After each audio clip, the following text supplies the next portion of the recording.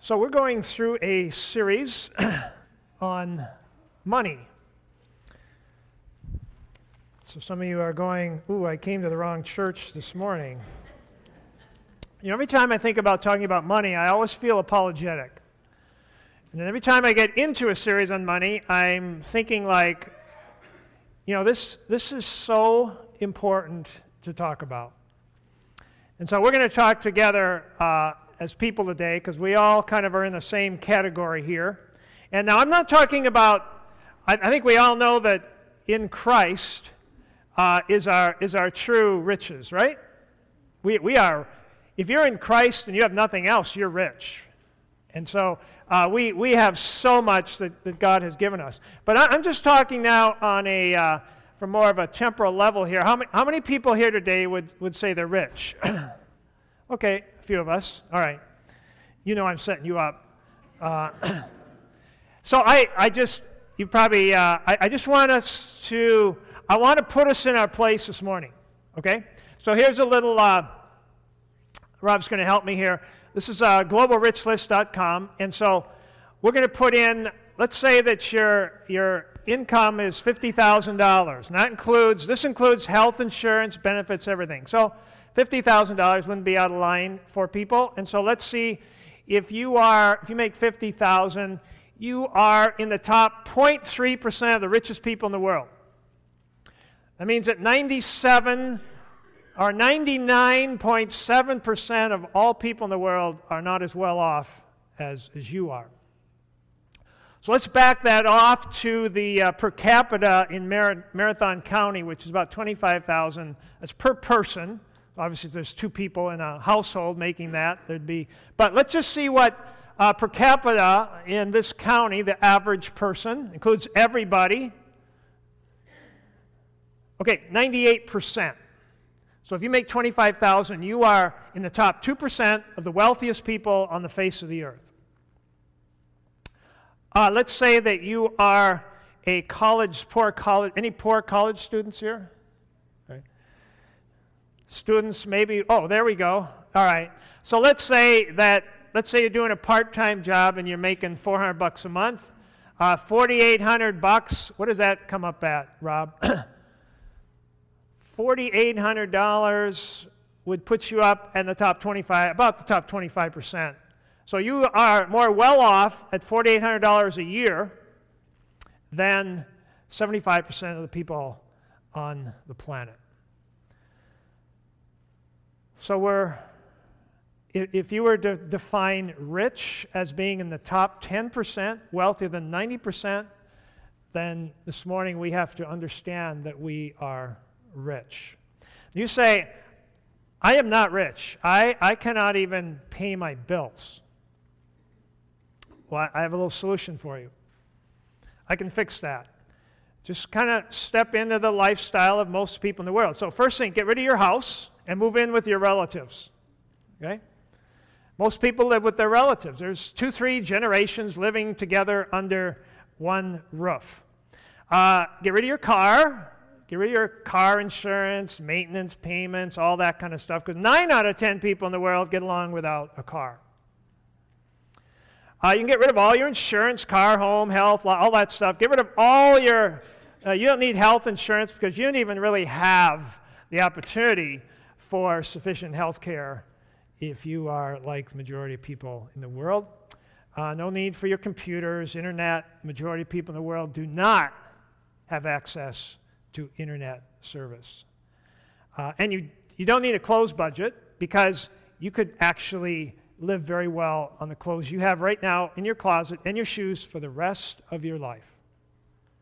If you are willing to not care about fashion or a few holes in a few items like, again, most of the people in our world. So here's the point. Our lifestyle is always chasing our income. When Vicki and I were married, I was an associate pastor and she was a speech clinician. And we had a little bit of extra that we were able to put away, but not a lot. And then I remember coming home and hearing that line, it's positive. The pregnancy test, it's positive, okay? And we went from one income, or from two incomes to one income. Some of you have been there, right? And guess what? We survived.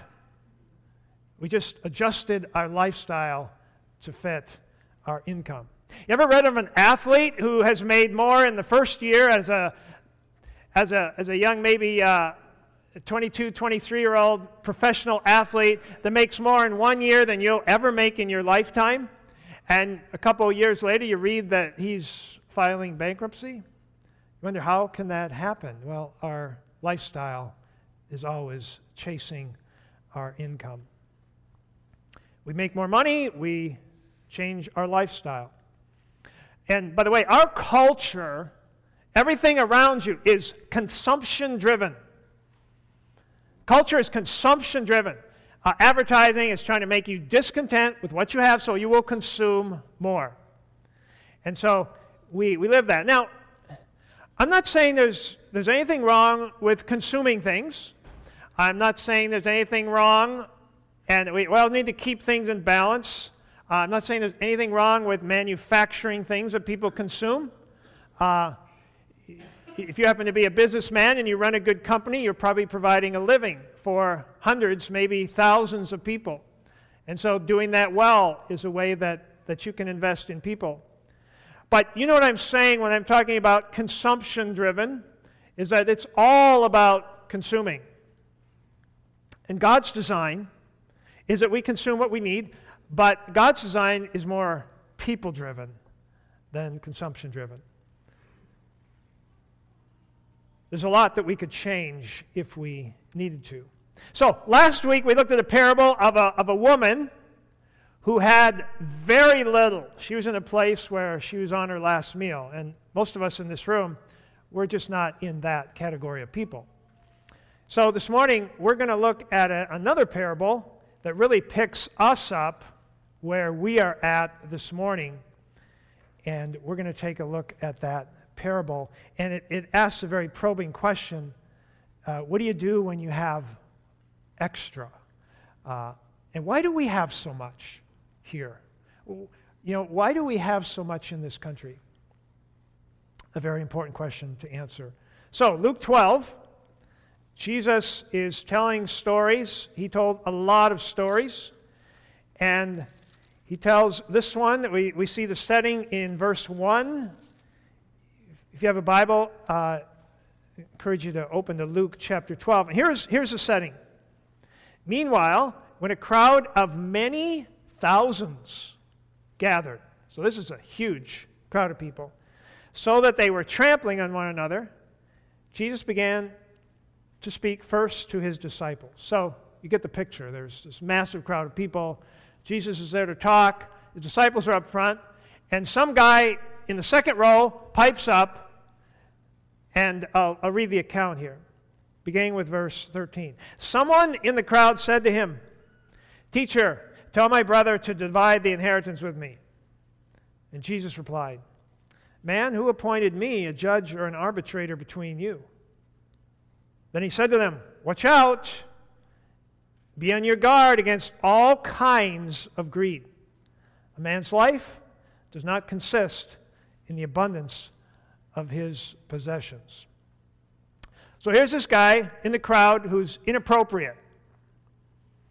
He blurts this out. It was a private issue. It was a personal issue. And he wants Jesus somehow to step in and knock his brother alongside the head and get him to do whatever he thinks he needs to do. Now, in those days, if you were the firstborn, you got a double portion of the inheritance. Maybe he didn't think that was fair.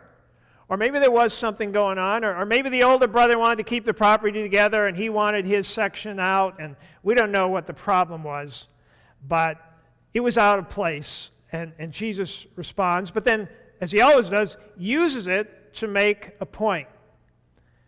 He says, "Beware of all kinds of greed." There's actually two primary words for greed. One is the greed where you take something that's not yours, and the other kind of greed is a greed where you want something that isn't yours, and this is the second kind. Saying, be careful about wanting things that you don't have. And then he makes this point. Life is not about possessions. Your life is not about possession. We're going to go to Nepal. Average income there is $3,600 a year. And we're going to meet some very happy people. In fact, we're going to meet some people that are happier than some of us here. You know why?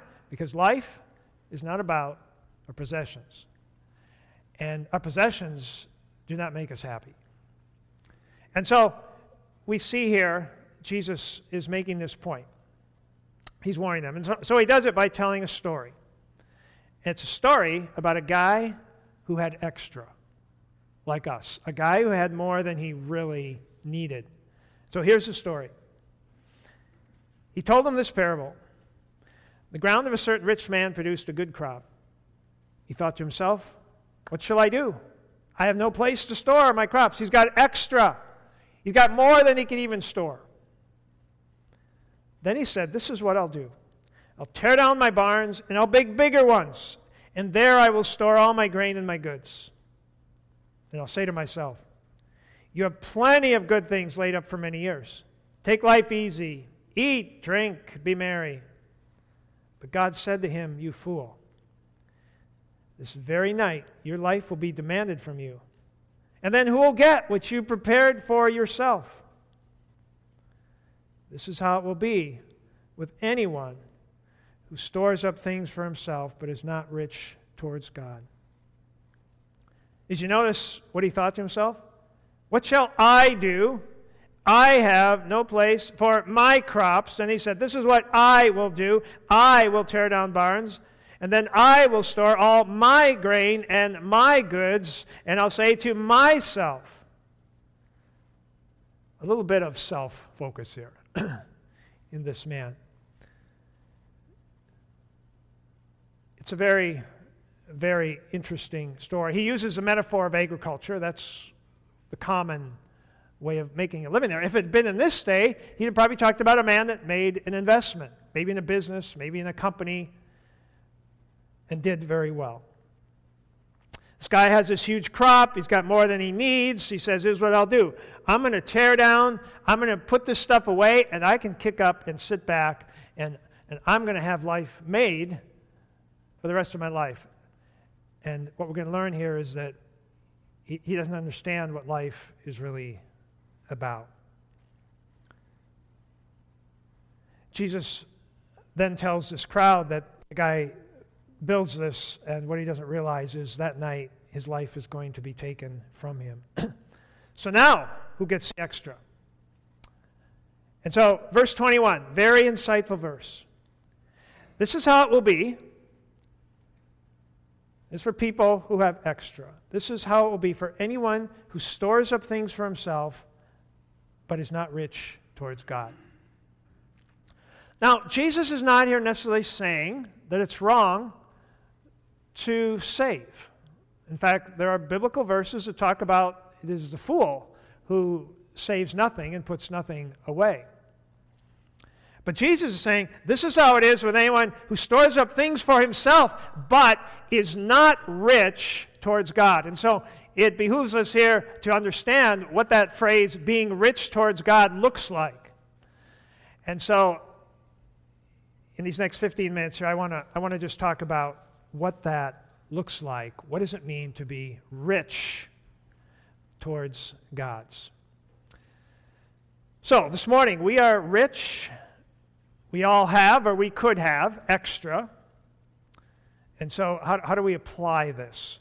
And so to answer that question, we're going to turn over to some words that Paul is writing to a young man. Paul's known this young man about 10 years. And Paul's about ready, his life is about to be required of him. And he knows that. God has revealed that to him. And so he's writing his final words to this young man called, his name is Timothy. And he talks about, in his final words, how Timothy is to speak as he goes around to churches, how he speaks to people like you and me, people who are rich. And so I invite you to turn 1 Timothy chapter 6. I think is one of the clearest, most balanced statements on money for people like you and I who have more than we need.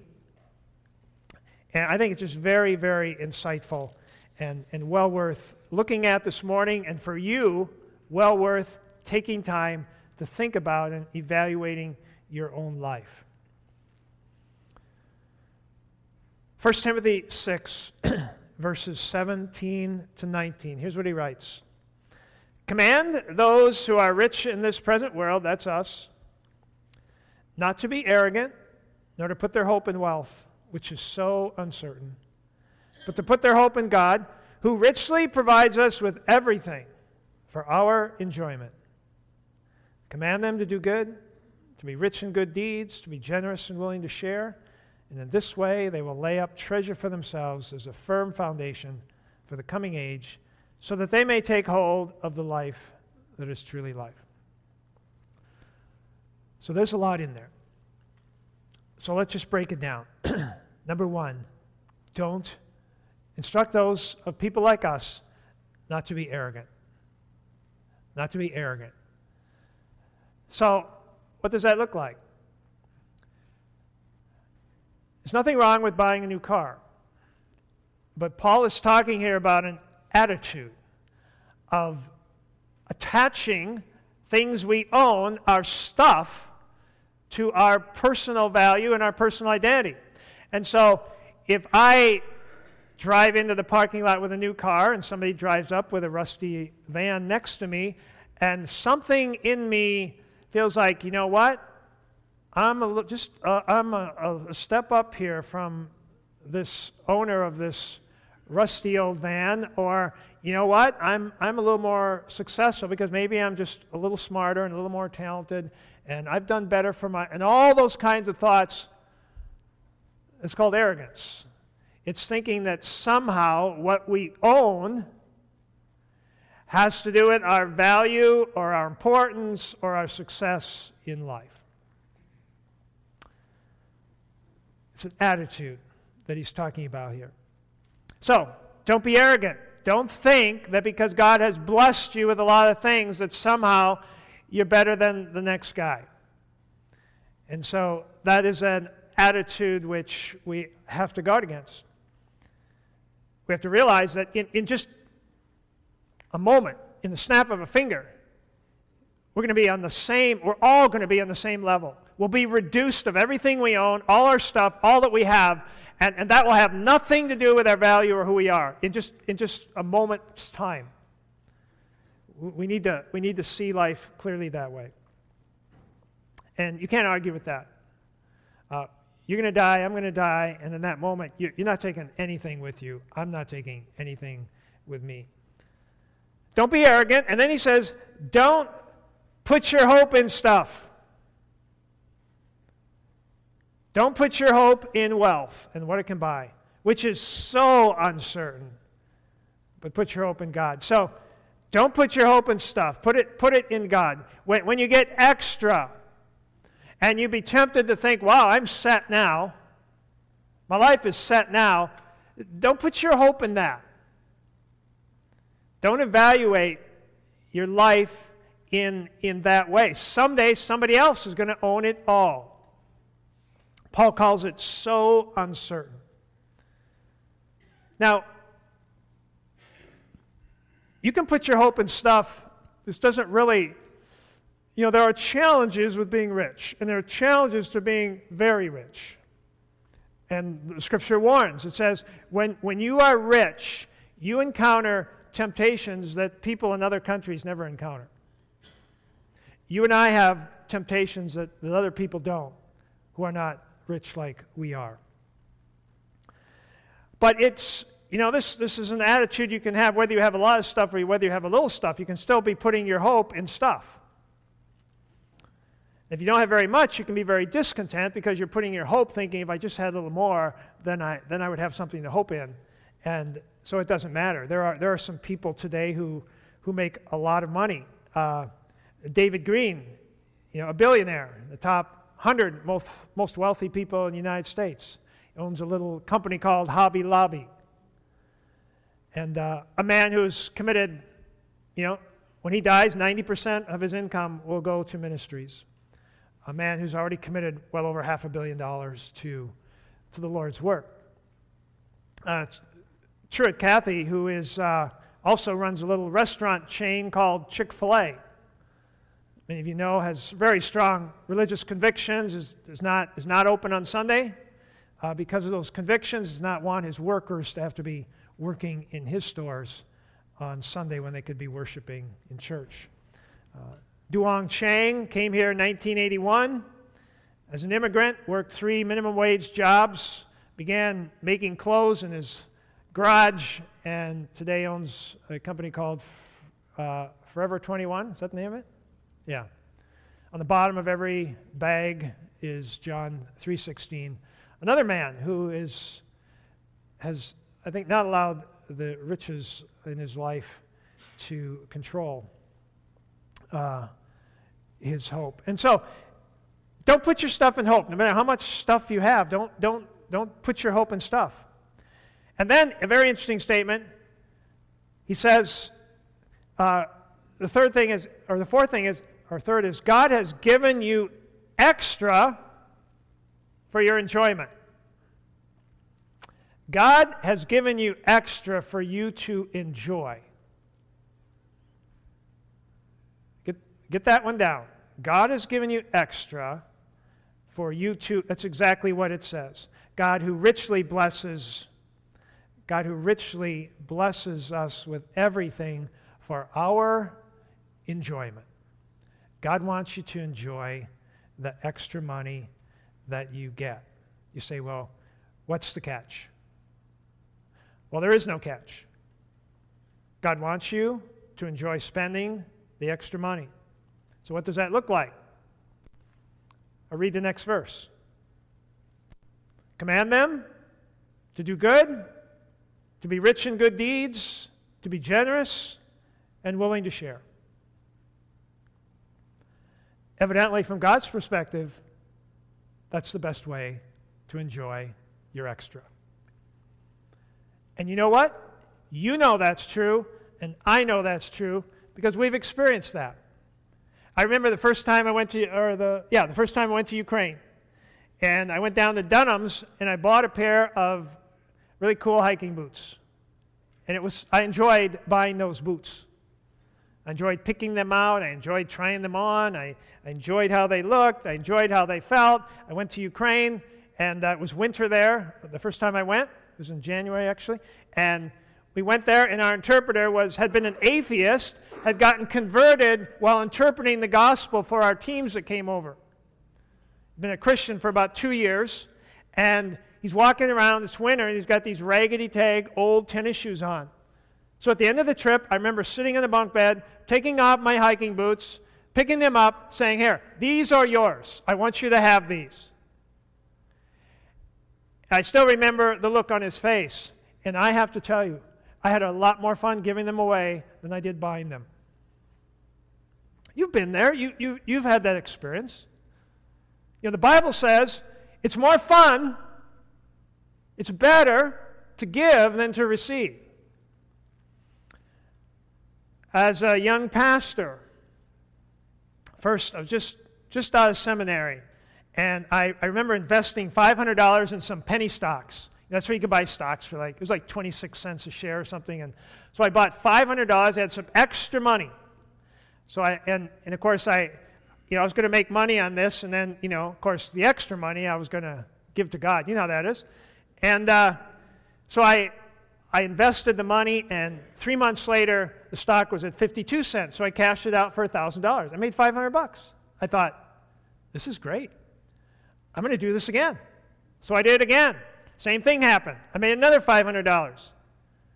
Now it was up to $1,500. And I remember thinking, anytime I was hoping that I could get any extra cash, anything extra that came in, I was going to invest it in these oil penny stocks. And so I took everything that I had made and put it into 2 more oil stocks, and within 12 months they were both bankrupt, and I was back to being a poor pastor again. I am a rich pastor. I'm a rich pastor. So But the point that I'm making is this. You spend your extra money on things that you get excited about. You spend your extra money on things that you enjoy, things that you believe are going somewhere. And so, if it's stock in a company, that's what you're excited about. What if what we got excited about was being generous? What if we thought, man, I hope I can come across some extra money because then I can have the joy of being generous. Now, why would you get excited about that? Now, there is an inherent joy. There's an inherent joy in helping somebody that we all experience. That's one reason. But the text here gives us even a greater one. So look at verse 19. He's just got done saying, command those who are rich to be rich in good deeds, to be generous and willing to share, because in this way they will lay up treasure for themselves as a firm foundation for, notice when? Not for retirement. For the coming age, so that they may take hold of the life that is truly life. May take hold of the life that's truly life. So here's the truth that we all need to get a hold of this morning. Our culture is about consumption. God is about investment. God doesn't just simply want you to consume everything He blesses you with. He wants you to have the opportunity to invest it. And to invest it for things that you can enjoy in the future. In laying up treasure in heaven. We get so concerned about preparing for our retirement. We need to be preparing for our expirement. Retirement's like really, really short. It's improved now, but back in the late 70s, when people worked until they were 65 years old, 70 years old, the average life expectancy after retirement was 18 months for the average man. I saw many people save all their lives planning for that retirement, and that period was gone. That's what Jesus is saying in the parable. Don't think about what happens after retirement. Think about what happens after expirement. And what the text is saying is, you can lay it away. The extra God gives you, you can lay it away. You can store up treasures. You can store up things that you are going to enjoy for the rest of eternity. Now, God doesn't forbid us to enjoy things that are temporal. I'll talk about that in a minute. But to be obsessed with just consuming temporal stuff is to be so short-sighted. People say, people win the lottery, they go, boy, now I really can live up life. Now I'm set for life. And the text says they don't know what life is. He says, invest in the coming age. Be rich in good deeds, generous, willing to share, because then you'll take hold of the life that's truly life. That is the life. That is the life. It's not sitting out on a deck of your new mansion with 2 new cars in the driveway, flying first class. That's our culture's definition of the life. Paul says to Timothy, if you want to find out the life that's life, if you want to know what it really means to have it made and really enjoy the extra God gives, then don't be living the life of luxury, be living the life of generosity. Don't just consume the extra, invest it. So, let me just summarize here and conclude this morning. I'm going to get just very practical here. Just very practical. 4 things. 4 things that I would challenge anyone in this culture to do. First of all, get out of debt. I realize having a house or investing in a business can be a legitimate form of borrowing money, but beyond that, get out of debt. Just get out of debt and learn to live on what God provides. Learn to live on what God provides. When we don't, we're saying that God hasn't provided enough. Secondly, give first. Take that step of faith.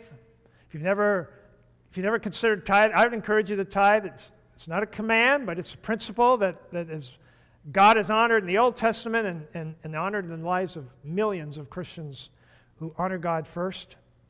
I would encourage you to do that because God will bless your life as you take that step of faith. Number 3, I challenge you to live simply. Live modestly. Nobody can tell you what that looks like. You can't tell me what that looks like in my life. I can't tell you what that looks like in your life. But you know, it's interesting in the Old Testament that there were actually 3 tithes that were given. One was given to the Levites who managed the temple. It was given to pay for their sustenance and also for the ministry that they did. It's patterned after when people bring their tithes and offerings to the local church. It's patterned after that tithe. There, however, was another tithe that they brought, and this was for celebration. This is what they used when they celebrated the feasts. You know, they took time off work. They traveled. They weren't making an income then. They had to buy food and all this. And so another 10% was used for that.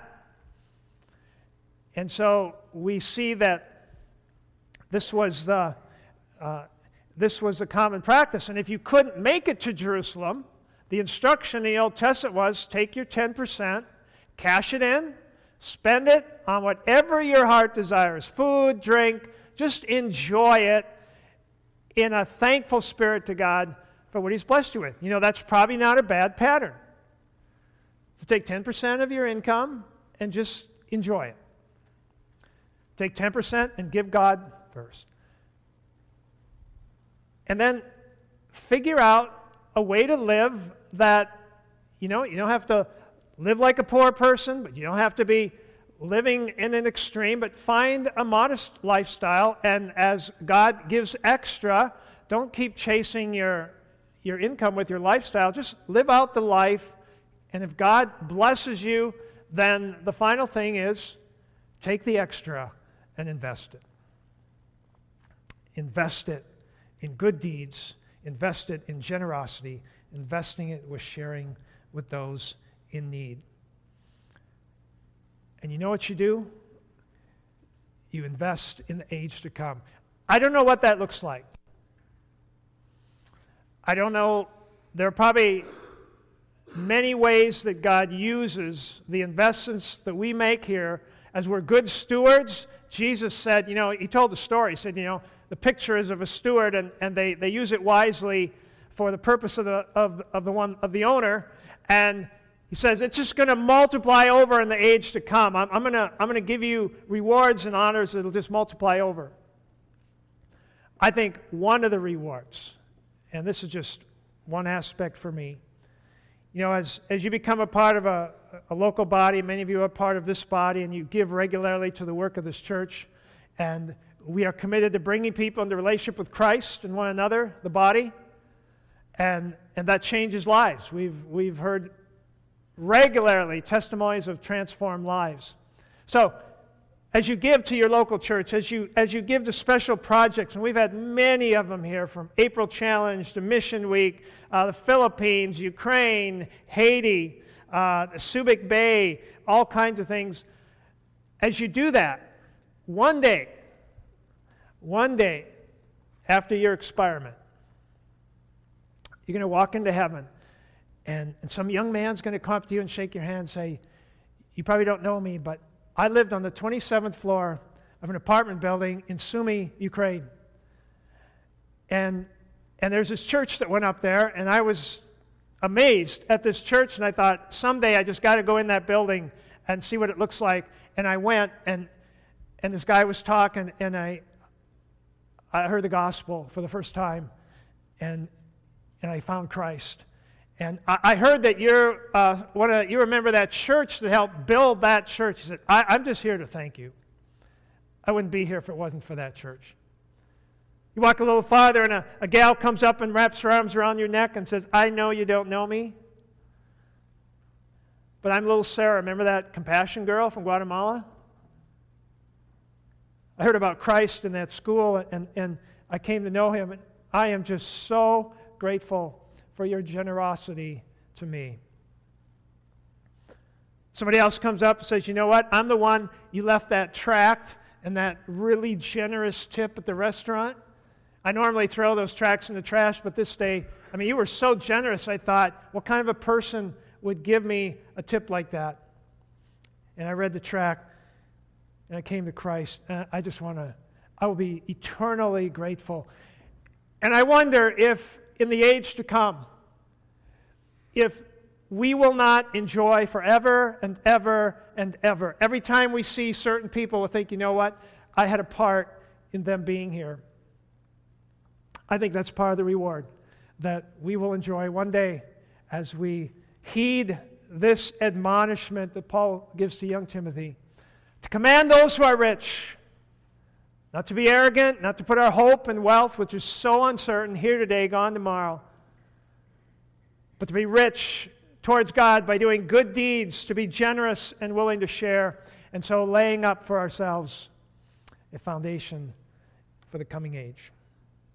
Father, we thank you for your word to us today, and we want to be wise. We don't want to be fools. We don't want to be like this guy in the parable that just took his extra and just stuffed it away instead of investing it. And that very night, his life was required, and he lost the opportunity. He could have invested all that extra, and he lost that opportunity because he was a fool. Father, might you make us wise as your people. Father, today as we conclude, we are mindful that you are so generous, and that in Jesus Christ, even though we lose everything, we are still rich. And so, Father, we thank you for being a generous God. Make us a generous people. Make us like you.